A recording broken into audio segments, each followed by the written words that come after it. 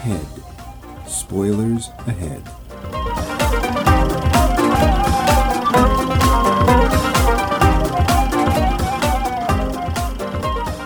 Welcome to Famous Podcast, most sneakiest and villainous podcast for making talk about movies.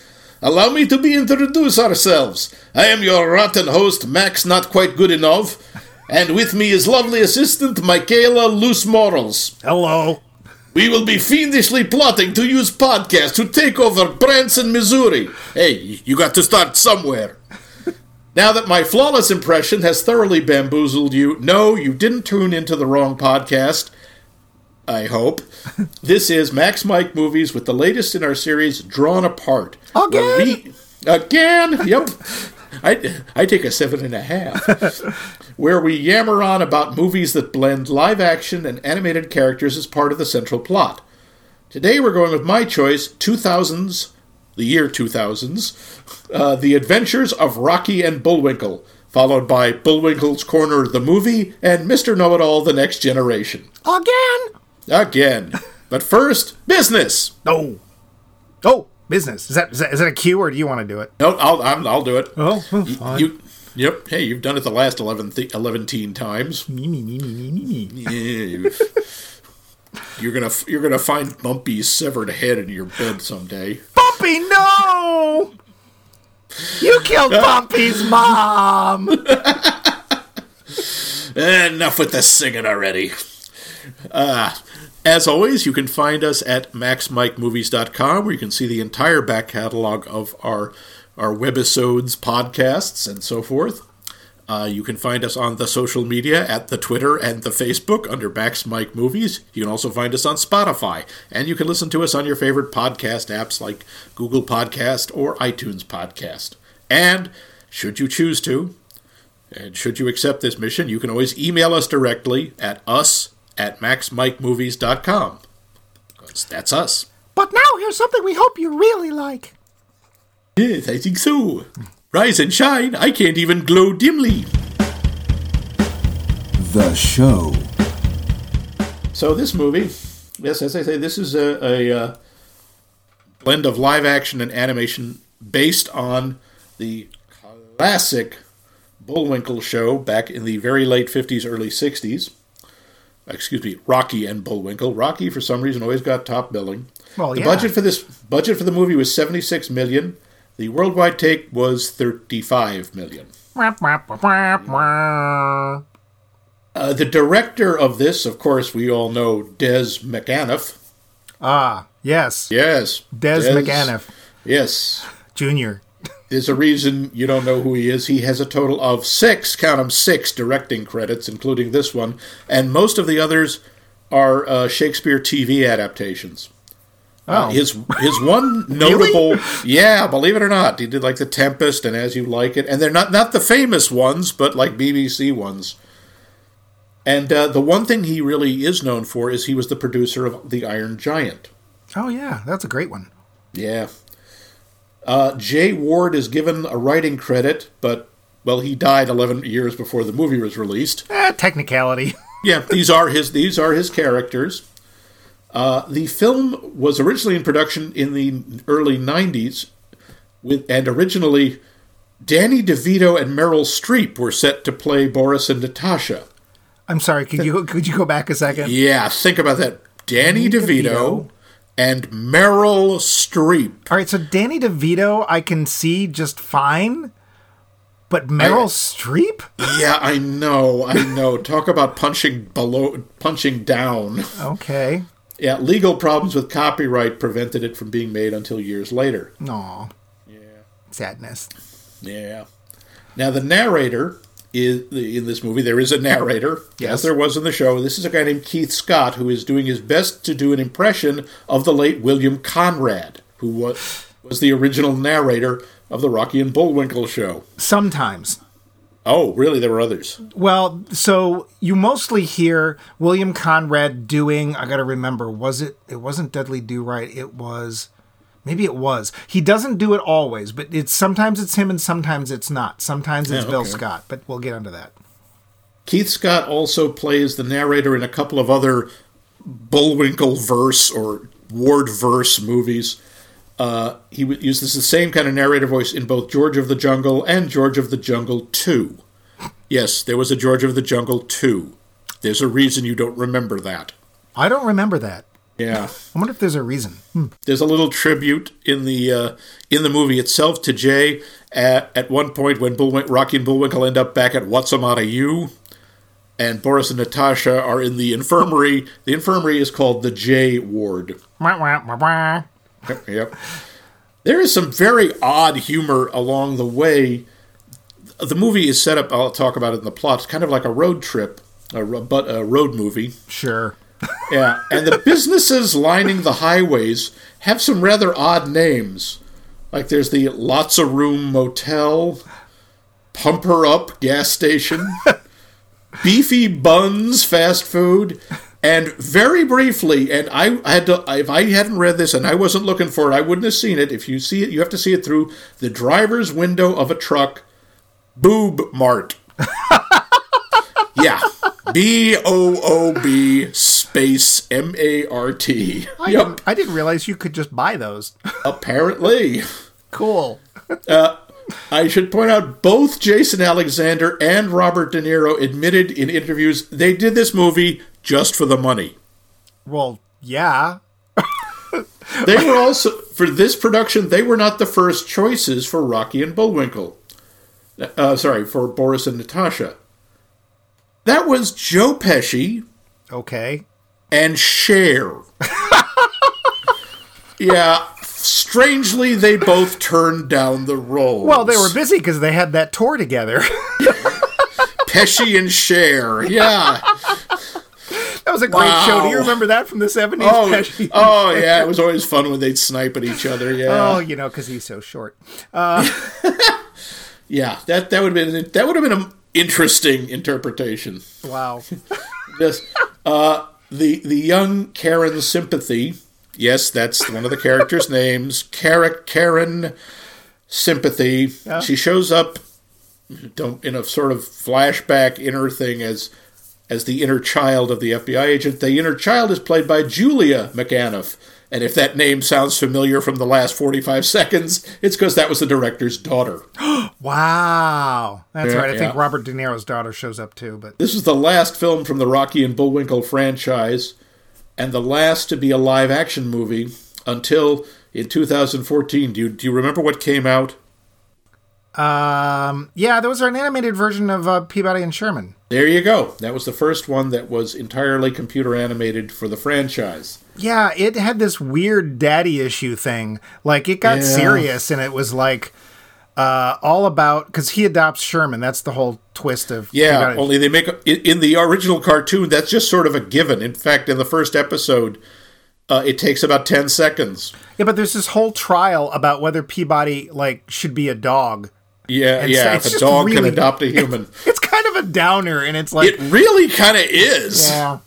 There are some inside jokes. When Rocky and Bullwinkle arrive at Watsamata U, they're arriving with these two fresh-faced college boys named Martin and Lewis. Get it? Jerry Lewis, Dean Martin. They did a lot of road movies together. Yeah, except it's really Keenan and Kel. Yes, it is. It's Keenan and Kel. Was that Nickelodeon? Don't quote me on that. I never saw it. Kenan Thompson, of course, is now best known for, I believe, being the longest surviving cast member on Saturday Night Live. Wow. Okay. Yeah. He's been there a long time. Well, good for him. Yeah. Somebody has to. And they mentioned that the university has been live action since 1964 once the show went into reruns. Kenan then turns to Kel and says, "That'll never happen to us, right?" Kel responds, "Right." They wink at each other, and their show had just ended a month before the film's release and went into reruns shortly after. Aww.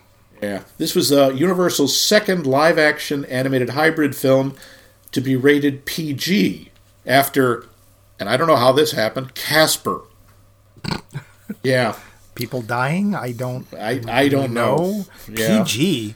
Yeah, it was PG. All I can figure is, I don't know. It was Boob Mart. That pushed him over the level. Maybe that was it. I thought it was Boris and Natasha in the hot tub together. I guess they don't do anything. We'll talk to that, but that scene just squicked me out. You were not supposed to see Boris and Natasha in a hot tub together. Very clearly not supposed to, it's not that you see anything, but it's clear they're supposed to be naked. Well, They don't get naked, their clothing is part of them. We know that. June Foray, one of the surviving members of the Bullwinkle show, who created the voice for Rocky, does Rocky's voice in the movie. She also recreated the voice of Natasha when Natasha's in cartoon form, and her sort of ubiquitous old woman voice from the old series as the voice of the narrator's mother. That's pretty much it. There's not all that much about this. Apparently, Rene Russo, who plays the real-world version of Natasha, was really nervous meeting June Foray. She was just in awe of her, and she really didn't want to screw up the character. And she asked June to do the little of the character for her, and June was very, very kindly obliged. Aww. I know, it was very nice. That is nice. Yeah. So we come to the plot. Here it comes. Oh, boy. I'm dying to hear this. Yeah, seriously. This, for a friggin' cartoon movie, the plot is remarkably convoluted. The film takes place 35 years after the cancellation of the Rocky and Bullwinkle show, which is a thing. They are aware that they were a TV show.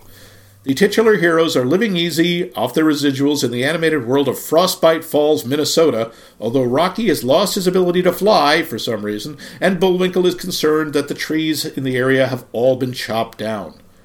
At the same time, the Pottsylvanian villains Boris Badenov, Natasha Fatale, and Fearless Leader, upset at the fall of the Iron Curtain, Literally. literally falls on them. Now, there's an Iron Curtain and it says Iron Curtain on it, and it falls on them. Yep. And they tunnel their way to Hollywood, where they convince a mini mogul, whose name is Mini Mogul, played by Janine Garofalo, criminally underused, to sign a contract for Rocky and Bullwinkle's content, which somehow releases the villains into the real world because we are attached to the project, where they turn into Jason Alexander, Rene Russo, and Robert freaking De Niro. Robert De Niro plays Fearless Leader. Yes, he does. I didn't make that up. And he produces the movie. He produces the movie. He is one of the producers of this movie. Naturally, Fearless Leader has a fiendish plan involving a TV network called RBTV, really bad TV, which unfortunately always calls back to me now from Tapeheads, RVTV, Yep. to take over America. The FBI somehow gets wind of this and somehow takes it seriously and dispatches Agent Karen Sympathy, played by tiny woman Piper Perabo, to collect the only beings to repeatedly thwart Fearless Leader, Rocket J. Squirrel and Bullwinkle J. Moose. After somehow dragging the characters, the two animated characters, who for some reason remain animated, unlike the Pottsylvanians, into the real world via a giant lighthouse on the studio lot of Phony Pictures. Wait, what kind of lighthouse is it? It's a green lighthouse, as in the picture has been greenlit. Agent Sympathy, Rocky, and Bullwinkle embark on a wacky road trip across the country to reach RBTV studios in New York before Fearless Leader can use his terrible TV shows to brainwash America into voting him into the White House. Hijinks ensue, cameo, but will our heroes reach New York in time? Seriously? You have to ask? It's Rocky and friggin' Bullwinkle.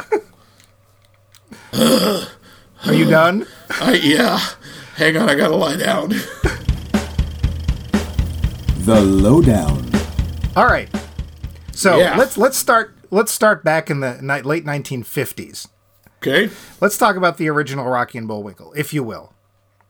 For those who have not seen Rocky and Bullwinkle, Shame on you. Shame on you. Rocky and Bullwinkle's made for about $50. Yes. Was Was it ever in color? Oh yeah, It did end up in color. Okay. The whole show's in color. No, it starts out in black and white. I remember this. Nope. Oh, maybe it was just I was on a black and TV. Yeah, your TV starts out in black and white. That is true. No, I have all the series on, on DVD, and they're all in color. It was created by Jay Ward. Jay Ward did a bunch of different animated stuff. He's actually his production company did the first made-for-TV cartoon show, which was called Crusader Rabbit in 1950. Oh, yes. Okay. Which was kind of the germ of Rocky and Bullwinkle. It's not nearly as funny. It doesn't work as well. The animation is, well, let's just say that they could have done a 2-cell punch. Badly automated man. That ran for 2 years. Then, and it was relatively successful. They did something like 145 episodes, something like that. And then the company that they were working for went belly up, and somebody else snatched the rights away, and they did a color series in the late 50s. So Jay Ward went around and shopped what was originally something I think was called the Frostbite Falls Review or something like that. And the idea was that it would be, a local show produced in nowhere, Minnesota, and it had certain characters in it, such as Dudley Do-Right and Bullwinkle J. Moose, etc. And they sold it as Rocky and Bullwinkle, and it ran for 5 years. And it is some of the most... If you hate puns, do not watch the show. Yeah, the show is one long string of puns, some of which are really clever. A lot of them are just, puns. Which is fine. But the writing on that show... is great. It's brilliant. It's razor sharp. And it wasn't just for kids. There were a lot of jokes for adults. I don't mean dirty jokes. I mean, things like... There's a fairly subtle thing they do at one point where they're after this mysterious whale called Maybe Dick, who is off of, San Clemente, California, and it becomes clearer that they're making fun of Richard Nixon. Yeah. Yes. Who was, he was a vice president in the 50s, so he wasn't running yet, although he did run for office again. Yeah. They would reference Shakespeare. They broke the fourth wall. All the time. There was an episode where the narrator is talking about Boris and Natasha's plot, and Boris gets pissed off and rips him out of the side and ties him up so that he can't tell Rocky and Bullwinkle. The animation is exceedingly cheap. Very. It was done, I want to say it was done in Mexico. Don't quote me on that. And as such, it's the style of the time. There's a very... sort of cubist-inspired style of the time, but it's very minimal animation. And there are times when things happen on screen that are not what the narrator's saying. Yeah. But it was... The backgrounds are very simplistic. Yeah, but the show's a kick. It takes them a little while to get going. The first season is not as good as the rest, but once they get going... It's I don't know. I think the show's hilarious. I love the show. It was one of those shows in the late 50s, early 60s that college students were watching. Believe it or not, Huckleberry Hound was a big show back then. Really? Kids would skip class to watch that. And those were primetime. Actually, Huckleberry Hound and Yogi Bear were primetime. But if you have not... Luckily, there seems to be, I should say, a leniency on the rights when it comes to Rocky and Bullwinkle, because if you go onto YouTube, there's a bunch of shows you can just watch an hour's worth, and they're not necessarily all the connected episodes, because they would do these long story arcs that would last like 6 or 8 episodes with Rocky and Bullwinkle, and then they'd have Fractured Fairy Tales and Dudley Do-Right and other stuff. And Aesop and Son. Yeah, and they're really wonderful, and if you've seen them and if you love them, it's one of those shows where it's like, geez, I wonder how they're going to translate that into current day, because there's not only is this horrible puns and mix of adult and kid humor, but there is an innocence about it, which you can't do anymore. Yeah, in the post-ironic world, I mean, this was the year 2000. This isn't the 50s or 60s anymore. Yeah. And I also do want to point out, Jay Ward was also really well known for doing absolutely brilliant cereal commercials. Yes, he did Captain Crunch. He did Quake and Quisp. Yep. And also the Quangaroo. Don't forget the Quangaroo. I really would like to forget the Quangaroo and his orange-flavored cereal. I had it once. It was terrible. I imagine it would be. Quisp and Quake were great, but...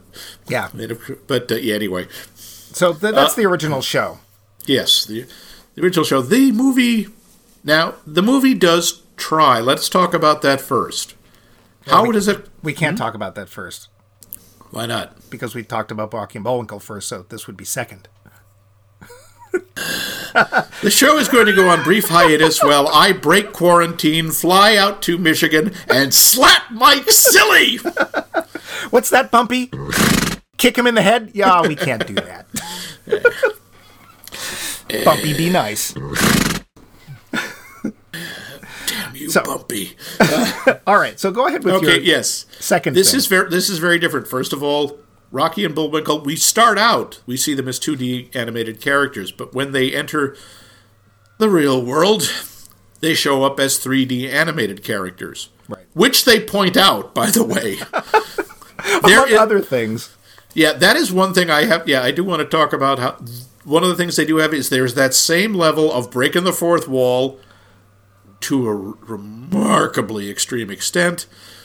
And there is a lot of talking to the camera. There's a lot of being very aware that they are cartoon characters. They refer to themselves that way constantly. Right. Do you think it had any of the flavor of the old show? Yes. How so? I was going to try and save this for the end. I think the writing is, quite honestly, as close as you're going to get. I really do. I can't save that. I can't say anything if and save things for the end. Okay. We'll save this for the end. Yeah. Sorry. We'll go. I'll Go just back. say briefly, yes. I do Okay. think it had a flavor of the original. To bring in, then let's talk about something that's more of a theme that we were talking about with the other ones. What did you think of how did the interaction between the animated and the live action characters work for you? When it first showed up as 3D, I was like, well, that's terrible. And later, not only did I get used to it, but it's like, well, look at these characters. What could you do with them? They were so flat. I mean, one of the points of design of the original Rocky and Bullwinkle show, again, I was talking about them being sort of Cubist inspired, which they were, is that it was impossible to render what they drew in 3D. It just was, they basically said, no, you're never going to do this. So they had to take something like that and do the best they can, and they made these 3D models, which are very simplistic, and kudos to them, they don't give Bullwinkle real fur texture. No, because that would have been... It's very clearly drawn. You can see the lines on him. It's just like lines, like the original design. Yep, And the same they thing with don't Rocky. go for hyperrealism. No. They do look like 3D versions of the characters. Just like, I guess, made out of, I don't know, styrofoam or something. Something, yeah. That being said, the actors are looking where they're supposed to look. The shadows are where they're supposed to be. Of the films that we've watched so far, I would say the interaction is probably the best that we've seen. Yeah, I would agree with that. I think when Rocky is carrying Karen's sympathy when he's flying, Yep. Once you disregard how long his arms would have had to get, because the proportions are all wrong, but they're very clever. If I was watching for it this time, you never see both his arms. No. He's always holding her in such a way because it would be physically impossible because he's like, what, a foot, 2 feet tall. Right. And he's carrying a technically full-grown woman. I'm sorry, Piper Perabo is very cute, but she looks like she weighs about 80 pounds soaking wet. But he's carrying her, and it looks okay. Or where Bullwinkle is fighting Pottsylvanians and they're hanging from his antlers, that looks good. Yeah. So that part, and they were very smart. They keep it to a minimum. It's just Rocky and Bullwinkle. That's Yes. it. So, I think that's probably why they didn't. There's no reason for it in the story. And in fact, I think Bullwinkle asks that question: how come they're not animated? How come Fearless Leader and Boris and Natasha are real? And no one can answer that. And you know what? That's okay. It is. It really is. They at no point try to make anything make sense. No, They don't go for any explanation.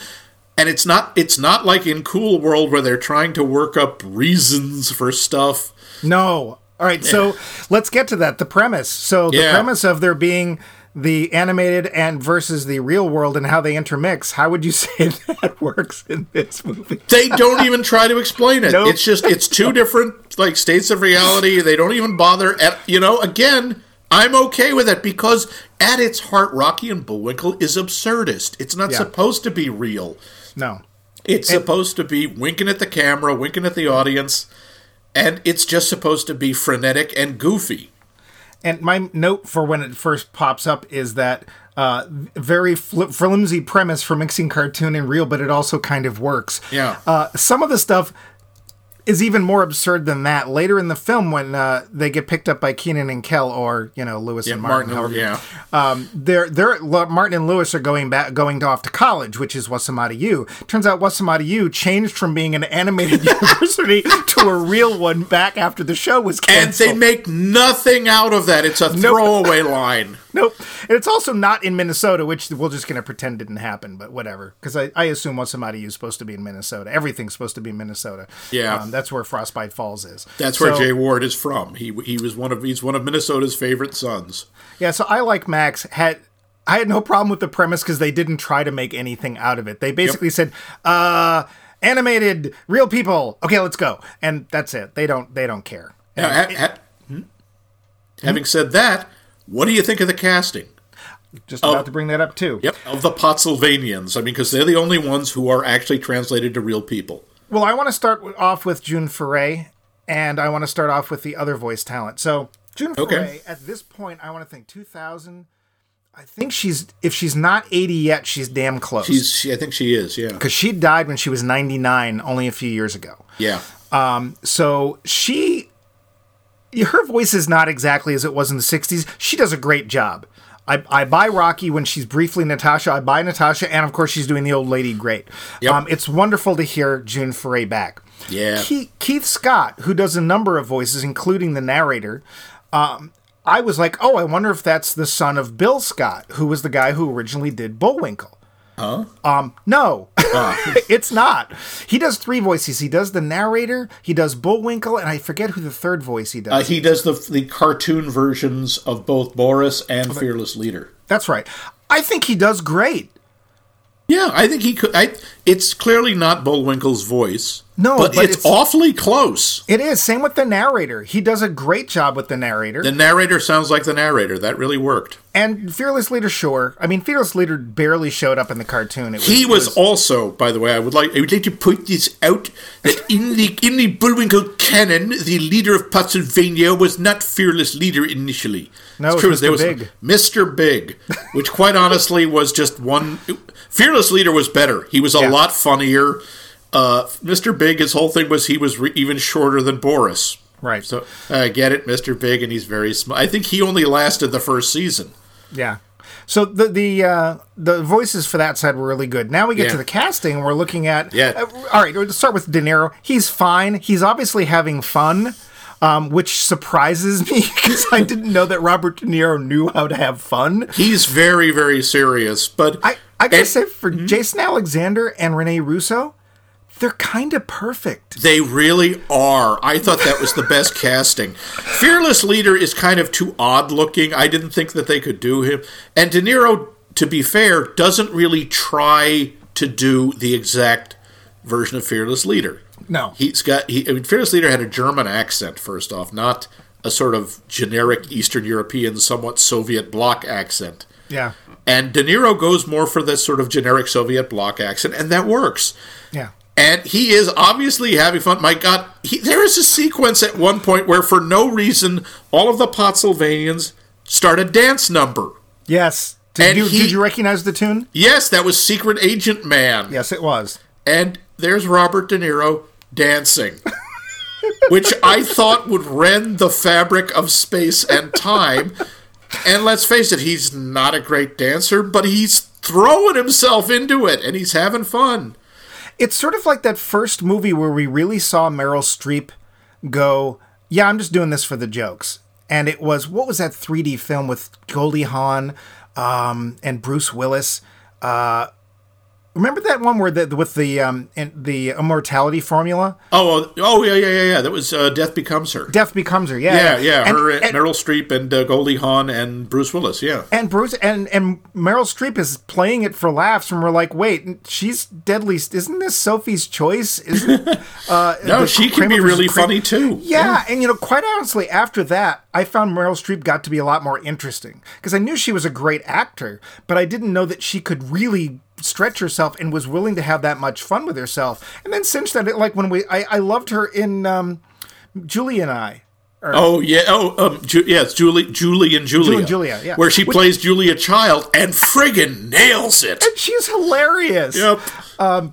So Robert De Niro having fun, and you're like, oh, okay.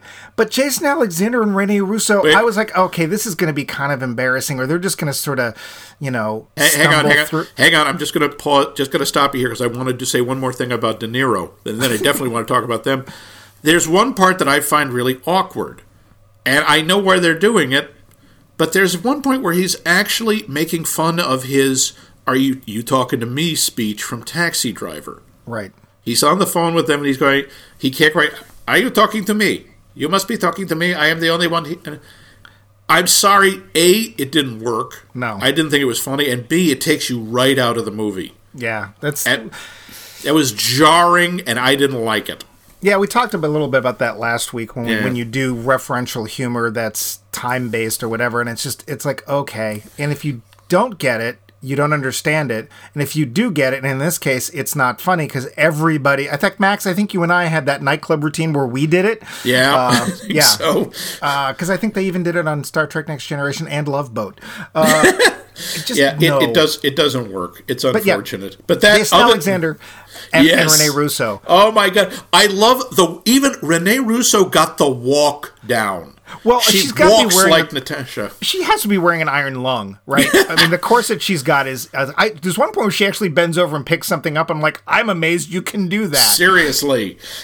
And the way she holds, has one hand on her hip all the time, exactly like the cartoon. The way she holds her hands in front of her when she walks, she got the physicality of Natasha perfectly. And Jason Alexander is Boris Badenov. He has the ridiculous cartoon movement. He has the facial expressions. The only thing I thought he didn't do, and that's a conscious choice, and that's fine, he was quieter. Boris has this loud voice, so he's like, allow me to be introduce myself. And of course, and Alexander is quieter, and it works. It's a little more understated, but he's still perfectly cartoonish. I was amazed at how good they were, because I really expected, hey, this is a throwaway role. Neither of them is going to be using this to get their Oscar-winning performance or to do an art house film or whatever. And kudos to both of them, because I don't know if either of them or both of them were fans of the show, and maybe that's one of the reasons they did it, but there's love in those performances. Believe it or not. There is, and even the way they interact with the narrator is the way it was just like on the show. Yeah. Boris and Natasha had hatched a brilliantly devious plan, and they both look at the camera and in unison go, "What?" And at one point, when we're seeing one of those cartoon maps with the arrows moving, and he's saying, yes, but fortunately Boris and Natasha had no idea where our heroes, and they actually yank the map out of his hands. And he goes, cheaters, and they look at the camera and go, thank you. It's perfect. This goes back to your question of did the writing feel, and that's a yes. I'm going to add to my yes from before and say yes. There's one scene in this that is my favorite, and I have to say a lot of the scenes for me I find annoying. Okay. The prison scene, even the Wasamata Yu just seemed like a real distraction. But there's this one little scene which I think is so great, and that is Boris and Natasha have just lost Moose and Squirrel again. They're at like a plane rental place, and they're just defeated and sitting there, and Natasha turns to Boris and has this wonderful monologue about how we've been trying to get them for 35 years, and they don't even know our names. I love that, because it's true, they don't. They don't. They never. It's always like, hey, you look familiar, but they don't know who they are. They see them in almost every episode, but they don't know who they are, and you can just see that really bothers Natasha, and she just is saying to Boris, don't you want to give this up? We could go back to Pennsylvania. It starts out being really sentimental, but it stays true to the character, because she's saying, don't you want to have little Boris, little Natasha? We could teach them to lie, cheat, and be rotten. They would be monsters. They would be worst children ever. We could be so happy. It's like, that's perfect. And what I don't get is Boris doesn't want to do that. Why wouldn't he? For God's sakes, it's Rene Russo asking him to run away with her.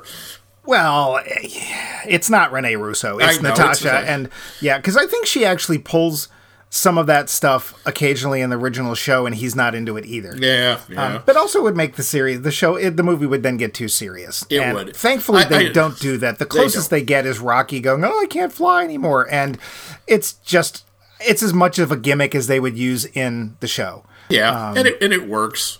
It's fine. And because they don't take it too far, we don't actually get sad for Rocky. And also, to be fair, there's not an instance where we believe Rocky's not going to fly. No, of course not. It's just, I really like that moment. I think that's my favorite part of the movie. Especially when she says they don't even know our name. And it's so true. Yes. And they come back every week. Every week, Rocky and Bullwinkle do some new adventure, and every week the villain is Boris and Natasha dressed up as someone else. Usually, hello, country bumpkin, it's me. Or like, yes, they're climbing a mountain. It's like, allow me to introduce myself. I am famed mountaineer, Sir Hillary Pushemoff. You always had the greatest names, like Crazy Legs Cowpuss. And they always fall for it. They always Sir Hillary. I mean, occasionally Rocky will go, "Hey, haven't I seen you somewhere?" And, but they say no, and that's it. And they believe them. Yep. Straight and true, eyes of blue. They're great together. I was totally amazed. I really didn't expect that, and they were fun. They really did. But speaking of other performances, we have an amazing laundry list of cameos. Oh, I don't know if you were expecting any of these, but I was really surprised by some of them. I mean, they go into court, and the judge is Whoopi Goldberg. Yes. My favorite of those is they're pulled over by state troopers, one of whom is played by John Goodman. And at one point, when they're hauling away, the FBI says, "I really am Agent Karen Sympathy," and he says, "Yeah, and I'm really John Goodman," which he does.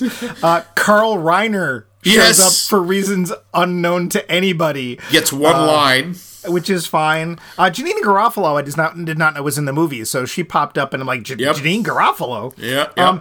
There's a cameo. I'm not sure if I'm absolutely correct because I don't know the actor's name, but I wonder if you caught. Did you catch Don No Soul Simmons? No. I'm sorry. Yes. Sorry, I thought you meant the actor. I was thinking that was the actor's name. No, David Allen Greer. Yeah, he's one of the president's advisors. Oh, yeah.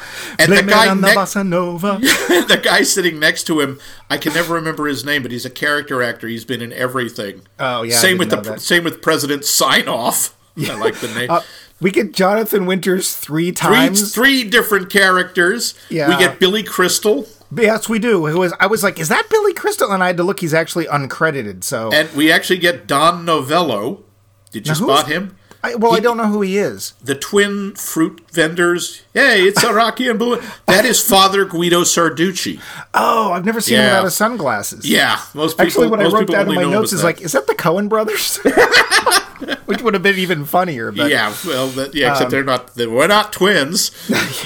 We don't get to see him, but we get the music as done by Mark Mothersbaugh, who of course is from Devo. Yep. There's also a guy. It's not actually him, but I think he's meant to be dressed as him. At one point, they break into the cockpit of a plane, and one of the pilots looks hauntingly like Peter Graves from Airplane. Oh, he is kind of done up that way. Yeah, but it's. I was just like, how did all these people get it? Why are they here? I don't know. They must either be huge fans or they did it as a favor to De Niro. I don't know. I can totally believe Whoopi Goldberg being a big fan of Rocky and Bullwinkle. Oh, absolutely. That makes total sense. I love the fact she's playing a judge, and halfway through the trial, they put Agent Sympathy on trial for not being her and all sorts of other things. And halfway through the trial, Bullwinkle is supposed to be for the defense, and he ends up indicting her for things she wasn't even being put up for. Whoopi Goldberg's character just falls asleep. Yep. Yeah, so, and I like her name is actually Judge Cameo. Yeah. There's also a geographical cameo, which I wondered if you caught. What? The courthouse is actually the Gotham City Police headquarters building. Oh, no, I missed that. Yes, and I know because not only do I know the building, but I've been there. It's still standing on the Warner lot. Oh, wow. It's exactly. They repainted it for this, but they painted it back recently, and it looks exactly the way it did in the '66 Batman TV show. The weirdest part is that it's much shorter than it looks like on TV. Huh. So Okay. Also, one point, I think the water tower, the first view of the water tower, I think is the water tower, but later it's not. So I'm not sure on that one. But for those of you who are into geographical cameos, For the head of the FBI, Cappy Von Trapp.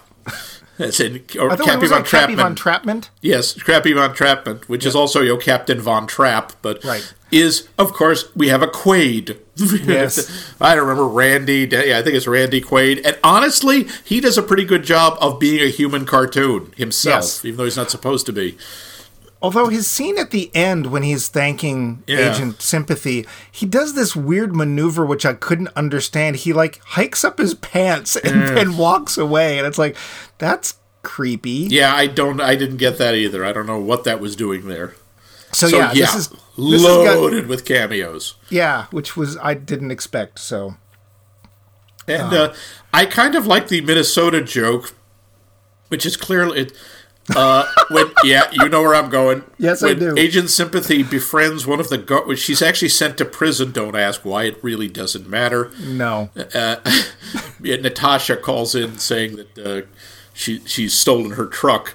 And of course, John Goodman says, when she's saying, I'm Agent Karen Sympathy, he says, we both know Agent Karen Sympathy has a heavy Pennsylvanian accent. But she befriends one of the guards, this handsome young man named Oli. That is his entire name. Now, this is a kind of Minnesota shout-out. Yes. There is a species of humor when I lived in the Midwest that you run into. And they are jokes. They are Oli and Sven, and sometimes Oli, Sven, and Lena, or whatever. And it's any joke where people are supposed to be stupid. It's, so Sven, how did you do that there, Oli? Oh, sure. And so I think that was a little shout out to that, because Oli is quite clearly dumb as a bag of hammers. They even say that at one point. Yeah. Handsome but simple-minded. Yes. Yeah. What did you think of Piper Perabo as Karen Sympathy? I think she did as well as she could. I don't know her from anything else. The only thing I can really say I know her from is Coyote Ugly. I didn't see it. Yeah. She's fine.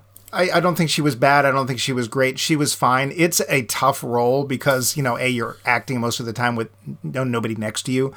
And most of the time, she's the straight man. Right. And that's, usually a thankless job. Yeah. So she's fine. I don't think you can like the character too much because you're really more interested in everybody else. So how about you? I thought she was okay. I think the character was not very well written. And I thought that whole thing of the accepting the inner child part was really shoehorned in.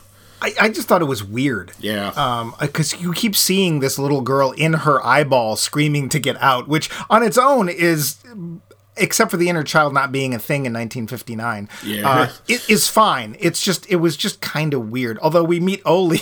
Actually, that scene I liked. There's one point where her inner child meets Oli's inner child, except they're still both inside them looking out through their eyes. But they're waving at each other. And so Oli odd. is this, nearly white-haired blonde moppet, looking exactly like somebody who would grow up into this, and they're both waving, and it's very cute and very strange and makes no sense. Yeah. Which is fine. Fine. So,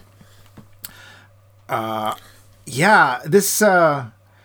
I don't know if I've got any more talking points. I had one other, and it was about, and this is sort of about the nature of the show as well. There's a lot of self-awareness. There's a lot of metafiction in this movie. Right. Well, that do you goes think back there's to the show. Yeah, but do you think there was too much? Because the show used it pretty judiciously. They used it regularly, but here it's like every scene. I don't think it's as often as you do, and I don't think it's overused. I honestly don't think you could have kept the pace without it. I actually adore the fact we start off in Cartoon Land, and when the main characters leave, there's a scene with the narrator leaving home to go and narrate this movie. So they start pretty early with it. I didn't have a problem with it. I have no note about it. Obviously you do. You think it was overused. I think it was a little bit overused. Can you give me some examples? Even at the end, where it changed its name from RBTV to Rocky and Bullwinkle TV, and Bullwinkle looks right at the camera and goes, "What's the difference?" there is so much talking to the camera, and there is so much, they get run over and they actually flatten out on the sidewalk, and I think this movie is getting a little, don't say it, a little flat. Yeah. I think they overdid it a little bit. But, again, not enough to ruin it, just enough to sometimes get on my nerves. The Pottsylvanians, you notice, do that very little. Boris and Natasha talk to the narrator occasionally, but it's not... I think they did it a lot less. And I have to say, some of the Bullwinkle is so dumb jokes, those were kind of ham-handed. They were much more clever in the show. Not always. The show... Especially first season, the show is a lot rougher than I think maybe you remember. Again, I own them all, so I've seen them, even recently. I was actually I had YouTube running in the background. I was cooking the other day, and I had Rocky Boy, and I was laughing. It's still funny, but the first season they're playing it a little more. I don't want to say seriously, but it's a little straighter than they do later on in subsequent seasons, and they pull the. Bullwinkle is so dumb stuff all the time, and it doesn't always work. It's the case of anything, we remember it being brilliant and wonderful and funny all the time, and it's not. That may be part of it. That was I think one of my I like this movie, but I have problems with it, and part of it is because I have this, I guess, idealized picture of Rocky and Bullwinkle, because what I remember are the gags that really worked. I remember the Wrong Way Peach Fuzz, and I remember Peter Peach Fuzz. Peter Peach Fuzz, excuse me. And I remember the metal munching moon mice. Who show up more than once, strangely enough. Yeah. It's one of those things where Hollywood's decided, okay, we're out of ideas, we need to recycle something what's left. Because Rocky and Bullwinkle, as popular as it was in its day, and it was popular, I don't think is one of those shows like Looney Tunes that people have been in constant, barraged with, There was a time, I would say, in the 80s and 90s, where it just kind of went away. It got brought back. I want to say Boomerang, or somebody brought it back, and it had a little resurgence again.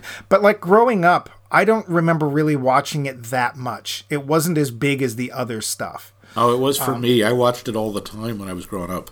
I remembered it, but it's like I don't remember it having the continued popularity. Like, people remembered it fondly, but I don't remember it being on TV 24/7 like so much Hanna-Barbera stuff was. But it's like when one of the other things they haven't yet tried to redo, which is Popeye. There was a Yes, they did. Robin Williams movie. No, lately. Because they're going to. They're going to. Oh, boy, that was All right, so don't watch the Popeye film with Rob. If you love Robin Williams, don't see it. Even Robin Williams said that. It's awful. Yeah. There's literally nothing to recommend that film. Zip. But of the stuff that they have yet to redo currently, Popeye got done. Genndy Tartakovsky did a 3-minute short, which was really good, but they didn't let him do a movie. And it's one of those characters that's been around, but people don't remember as well. And it's also one of the we haven't done this yet. And I think that's how this got made was, they did Casper, Rocky and Bullwinkle. And that's how it got done. And it's one of those things where you look at it, and I'm sure the people who were tasked with making this were like, oh, right. How are we going to do this? And of course we get the second shot at this, which was Peabody and Sherman, which actually got made into a TV show after that. They continued it. When they redid Peabody and Sherman, they got everything wrong. They made it more of a drama. They added daddy issues, and they tried to make it more character driven. And the thing with Peabody and Sherman is it's not about Peabody and Sherman. It's about what's going on around them. Yeah, and there's a love interest for sure. It's like, what, huh? Yeah. He's a kid. It really didn't work. And I was not crazy about the live action attempts to do the Jay Ward show. I tried to watch Dudley Do-Right. That was terrible, even though Eric Idle's in it. Yeah. And I watched George of the Jungle, the original, which is cute. I didn't even watch that. I've never seen the original George of the Jungle. You never saw the cartoon? No. It was not on TV when I was a kid, so I never saw it. Yeah, I liked it. It wasn't one of my favorites. I don't think I saw all the episodes, but it had some fun bits.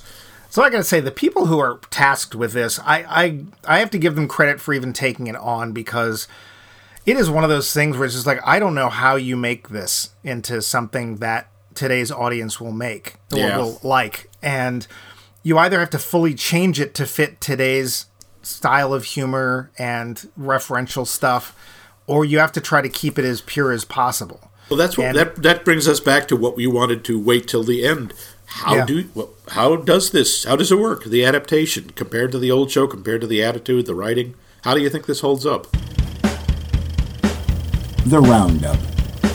What did I think? Yeah. All right. I watched the film last night. I put it on my computer and I sat back and watched it. And it's like, oh dear gods, Rocky and Bullwinkle. This is gonna suck. I'm sure it was not a big success because we haven't seen another one. I didn't even remember they'd made this. Ooh. Yeah, no, it like we said at the beginning, it pretty much tanked. I'm sure that when the previews came out, I was like, ugh, I'll put this on the shelf next to Super Mario Brothers. Oh, Lord! Man, if you want to see a train wreck of a film, that is like five drinking games all on its own. Yeah, and talk about a colossal waste of talent. First off, I will say, in answer to my own question, how do you make this into something relevant? The answer is you don't. Yeah. You can't. You can't take what was that moment of magic back in 1959 and make it work today. However, I watched this film last night with my notebook in my lap, and I laughed my ass off. I really did. Now, do I think it's a great film? No. Do I want to go see this again anytime soon? Probably not. But you know what? I think they kept really close to the original flavor of the show. Some of the writing was just as, quote, bad, end quote, the way it was supposed to be. The puns were terrible. The acting is over the top in ways I really didn't expect. The voices were good. The film, if anything, it's an hour and a half, and that includes 10 minutes worth of credits. And I think they could still have cut about 10, 15 minutes out of it, and it would have made it a little snappier. Yeah. But I thought it was delightful. I was like, Max and I are going to have words over this, because I know he's not going to like this, but I laughed. Things made me laugh. It was funny. It's terrible, and it's funny. You don't need to watch it, but for what they had to work with, and the fact that they took something beloved and very much of its time and untranslatable, I think they did as best as you could possibly hope for. How about you? I don't think I think you were right. I didn't like it as much as you did. I saw it when it came out. And, yeah. Why do you keep doing these things to yourself? I don't know. I think usually these days it's often like, well, there's nothing else I want to see. I love moments of this film. I think the casting of Boris and Natasha is genius. I thought Jason Alexander and Rene Russo are one of the best things in the movie. De Niro is great. I think he's fine as fearless leader. It's so jarring and so weird to see him this way. The voice acting was decent, although it hurts to hear June Foray like that, because you can hear the age in her voice, and it's kind of sad. But she still has the energy and the upbeat quality, and it's nice that she was still working up until the end. I don't take it as sad, because it's like, man, she's still out there doing this thing that she's been doing for over 50 years. It's the thing with the childhood memories. Rocky and Bullwinkle were a big part of my childhood. I loved them as kids, and I knew there was nothing they could do to make a movie that I would really just like as much as the show. I think they did a good... I do think they got the tone dead on. And I think you're right. They absolutely... They didn't try to make it gritty. They didn't try to make it, have Bullwinkle have daddy issues, or Rocky's got a drug problem, or something horrible, which is, when I first saw it, what I was terrified they were going to do. It's Rocky and Bullwinkle doing Rocky and Bullwinkle just as they always did. Unfortunately, that's kind of part of the problem, because that's a humor and a style from a different time, and I don't think it works as well anymore. No, it doesn't. But that said, There are good performances. There are parts that also make me laugh. I mean, when John Goodman does that, I'm really John Goodman, and some of it is his delivery, but that just makes me laugh out loud pretty much every time. I was surprised at how much I laughed. I really did not expect to laugh, and I was like, okay, there's one laugh. Well, okay, there's two, and I don't know, and that's fine. Again, it's not a great film. I will never defend this film as being a great film. It was surprising, but hey, go onto YouTube. It's free. If you've got nothing to do, go and look up the original show. You can just watch I see people have compiled Fractured Fairy Tales all together. Those are a lot of fun. Watch Rocky and Bullwinkle. I think it is an innocent kind of humor that we can't do anymore. And I think it's definitely, if nothing else, it brought that back to mind. And for people who haven't seen it, should go see it. Yeah. But next week we move.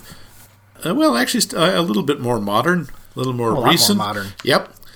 This is a character and a show that I don't think either of us ever got into. That's right, Bumpy the Wonder Pony and his amazing friends. That's right. Yes, that travesty of a television show. I'll never forget Donald the Drunk Donkey. Nah. Stop it. Be nice to Bumpy. Didn't work. Yeah, so Bumpy's our mascot. So he is not our mascot. Yes, he is. I am not that dog's dada.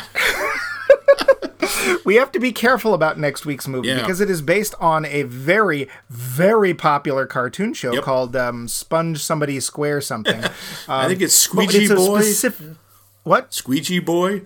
It's SpongeBob SquarePants. Yep. Who has been running for over 20 years at this point. It is a specific movie because only one of the movies does SpongeBob eventually end up in the real world. And it is SpongeBob Sponge Out of Water. Yep. And to fit our criteria, we have to have animation and real people. So we have SpongeBob SquarePants Sponge Out of Water. I know nothing about SpongeBob. I have never watched a single episode. Max, have you? I've watched part of one. I think that's it. And I've seen clips because everybody on the internet tends to integrate clips of SpongeBob into things for some reason. Right.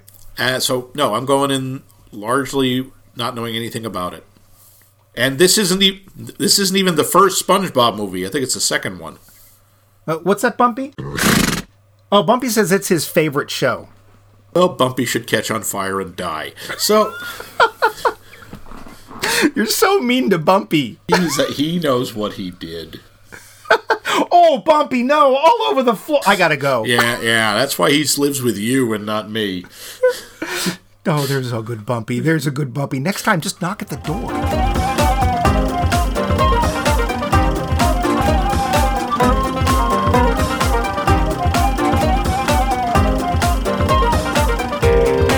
Max Mike Movies is a co-production of The Voice of Max and The Movie Wrench.